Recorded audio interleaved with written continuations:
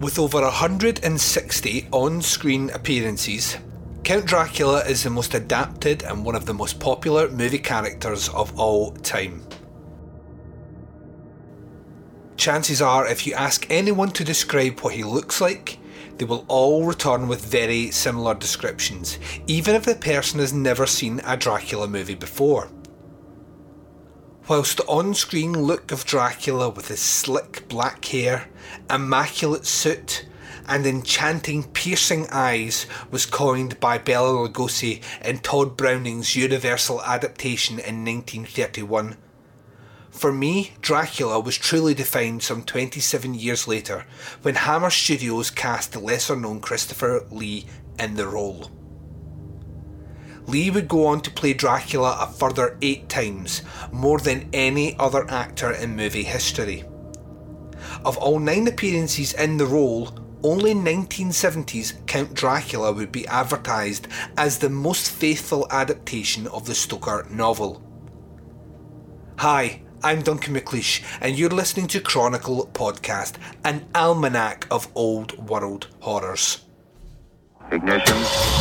T-minus 10, 9, 8, 7, 6, 5, 4, 3, 2, 1, 0. Liftoff.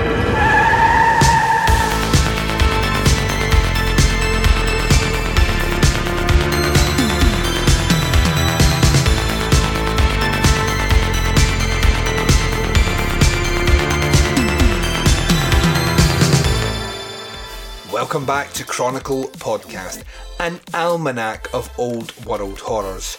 I'm your host Duncan McLeish, and this is episode number 4 of season 1 of the show. In this episode, we are looking at the vampirism subgenre of horror within European cinema. Last episode, we looked at Black Sunday, and on this episode, we are looking at Count Dracula from 1970. If this is your first time listening to Chronicle Podcast, please go back and listen to our debut episode. It sets the stage for what's to come on season 1. Can I thank everyone who checked out episode number 3 and left me all the kind words of support and feedback on the Facebook group. Our group page may only be small in numbers, but the voices of the members who are there are loud and passionate about horror cinema, and I am immensely proud to be able to give you the content every 2 weeks. To join the Facebook group page and show your support, please head over to facebook.com/groups/Chronicle Podcast. We are just past the halfway mark for season 1 of the show, but still have some fantastic movies yet to cover. And as I stated at the top of this episode, this podcast is dedicated solely to European horror cinema, and this season focused exclusively on the vampirism subgenre. Our last 2 episodes of the season will cover, firstly, my wildcard pick of the season and Philip Ridley's arthouse cult movie The Reflecting Skin, and we will close out this season 1 on our final episode with the Swedish masterpiece Let the Right One In. So let's continue our journey into a Dracula adaptation from one of history's greatest exploitation directors. Jess Franco was known for his erotica and low-budget exploitative movies, yet somehow managed to pull off an adaptation which is neither exploitative or overtly sexual. You're listening to Chronicle Podcast. Stay with us. Jonathan Harker, played by Fred Williams, is a young lawyer who is travelling from London to Transylvania in order to secure a property for his client Count Dracula, played by Christopher Lee. During the journey, he stops overnight at an inn in Bicêtre. During his stay there, he is warned by a woman not to continue his journey the following day, but is dismissed by Harker, who believes her to be overly superstitious. Harker continues his journey the following day and arrives at Borgo Pass, at which time he is met by a mysterious coachman who is working on behalf of the Count. With Harker in tow, the coachman continues his journey to Castle Dracula. When they arrive, Harker disembarks from the coach and the coachman immediately rushes off. Harker is left alone and wanders to the main door of the castle and is met by an old Count Dracula who advises him to enter freely and of your own free will. Harker accepts the Count's offer and is alarmed when he arrives in his bedroom and notices that the Count casts no reflection in the bedroom mirror.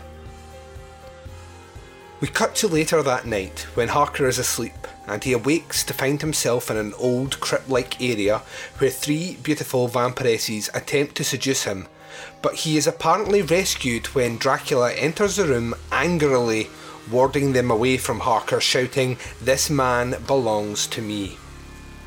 Harker is appalled to see that Dracula offers the vampiresses a live baby to feed on. He wakes suddenly, assuming that he had dreamt a horrible account of what had happened the night before, but we find that he has two small wounds on his neck.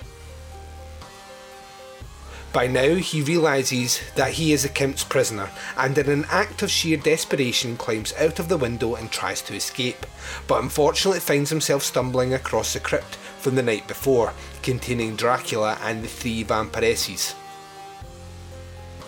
In a last-ditched effort to escape, he jumps out the castle tower and into the river below. Harker is not dead, however. He awakes in a psychiatric hospital just outside London, owned by Van Helsing, played by Herbert Lom, and in the care of Dr. Seward, played by Paul Muller. He is advised that he was found near death at a river in Budapest and in a delirious state. This is laughed off by the professional staff until Van Helsing finds bite marks on his neck. Harker's fiancée Mina, played by Maria Rom, and her friend Lucy, played by Soledad Miranda, come to the hospital to look after him. Meanwhile, Count Dracula has made his way to England and has taken up refuge at a nearby abandoned abbey. As Mina continues to aid Harker's recovery, she notices that Lucy's health is now failing. No one is aware that Dracula has been appearing each night to feed on her, with the bizarre result of growing younger each time he feeds. As Lucy's health continues to fail, her fiancé Quincy, played by Jack Taylor, offers a blood transfusion which is administered by Van Helsing and Dr. Seward. In the meantime, a patient called Renfield, played by Klaus Kinski, is becoming a person of interest to Van Helsing. Renfield is in the hospital suffering from a rare condition which sees him eat flies and insects in the belief that in doing so, each time a life is consumed, it will add to his own life. Renfield's behaviour becomes ever more erratic whenever Dracula is nearby. Lucy eventually dies, and she returns from the dead at night to murder a young child, and is eventually laid to rest when Quincy, Van Helsing and Seward drive a stake into her heart and decapitate her body outside her crypt. At this time, Harker is now back to full health, and with the doctors and Quincy in tow, they begin their search for Count Dracula, assuming that he is behind what has befallen Lucy. Dracula has already started making new plans to move against Mina. During the search, Van Helsing suffers a stroke, which confines him to a wheelchair. Van Helsing stays to guard Mina, and when Count Dracula appears to claim Mina for himself, the two meet finally for the first time. Dracula mocks Van Helsing and attempts to grab Mina, but is warded off when Van Helsing sets fire to the wooden floor in the shape of a cross. By the time Harker and Stewart have found Dracula's temporary home in the abandoned abbey, he has already fled back to his castle in Transylvania. He is travelling under the guard of some gypsies. Our two heroes come across the party and defeat the gypsies just before setting fire to the Count's coffin. It is during the daylight hours and Dracula is unable to come out of the coffin and instead is trapped in there where he burns to death.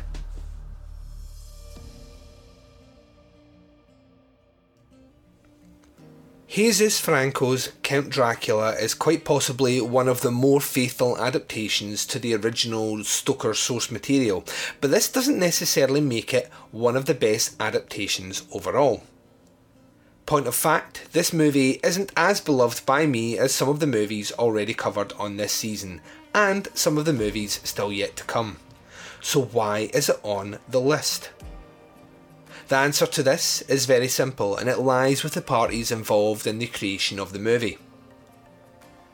Harry Alan Towers was a producer of the movie and was a collaborator of sorts with Jess Franco throughout the 1960s and 70s.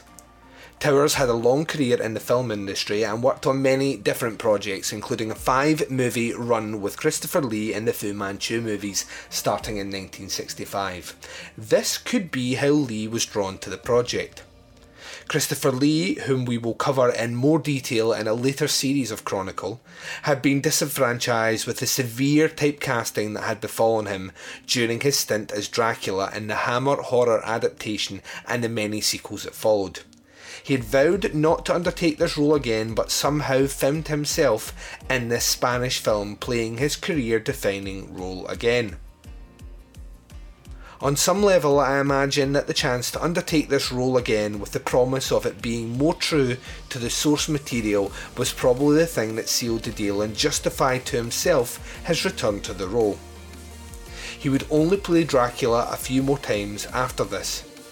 Once in a comedy feature called One More Time from 1970, and that was in a cameo.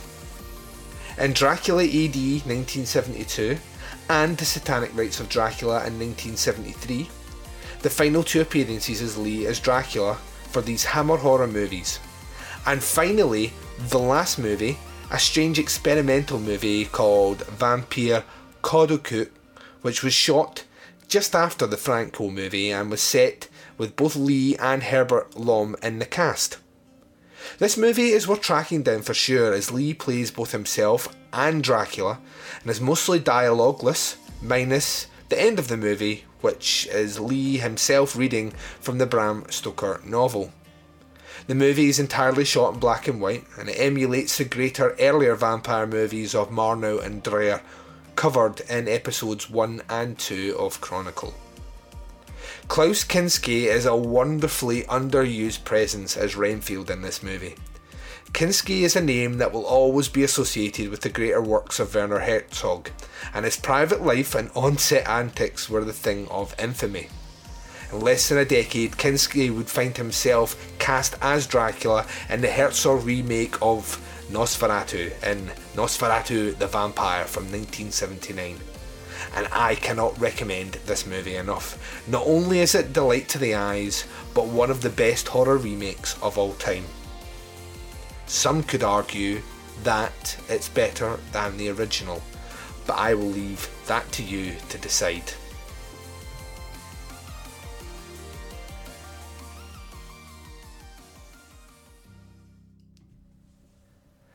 As of its director, Jess Franco, IMDb lists his official movie count as director at 203, but I would not be surprised if the director went on to direct many more movies under other aliases.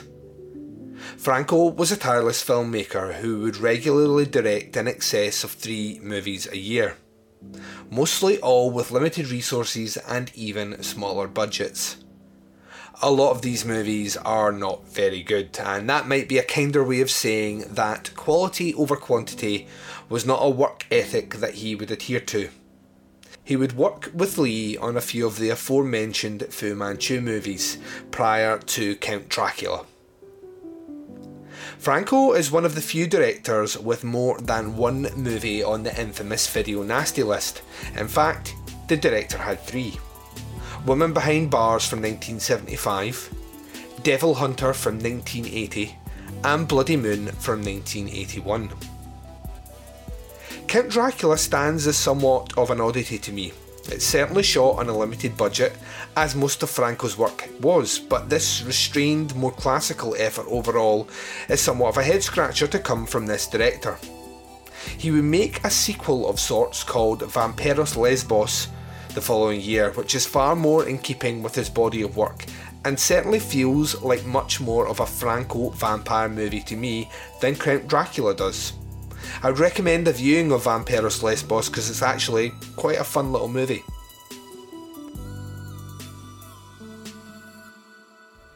Count Dracula as a movie is one that is worth checking out.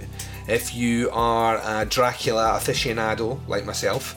It's certainly not one of the better movies, but like the poster and tagline said at the time, it certainly is one that is more in keeping with the original Stoker novel.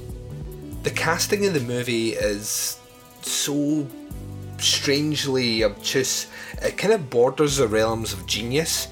Kinski's Renfield is an absolute delight to see on screen, and originally cast as Van Helsing, Franco wished to have Vincent Price, who was unable to do the role due to contractual differences.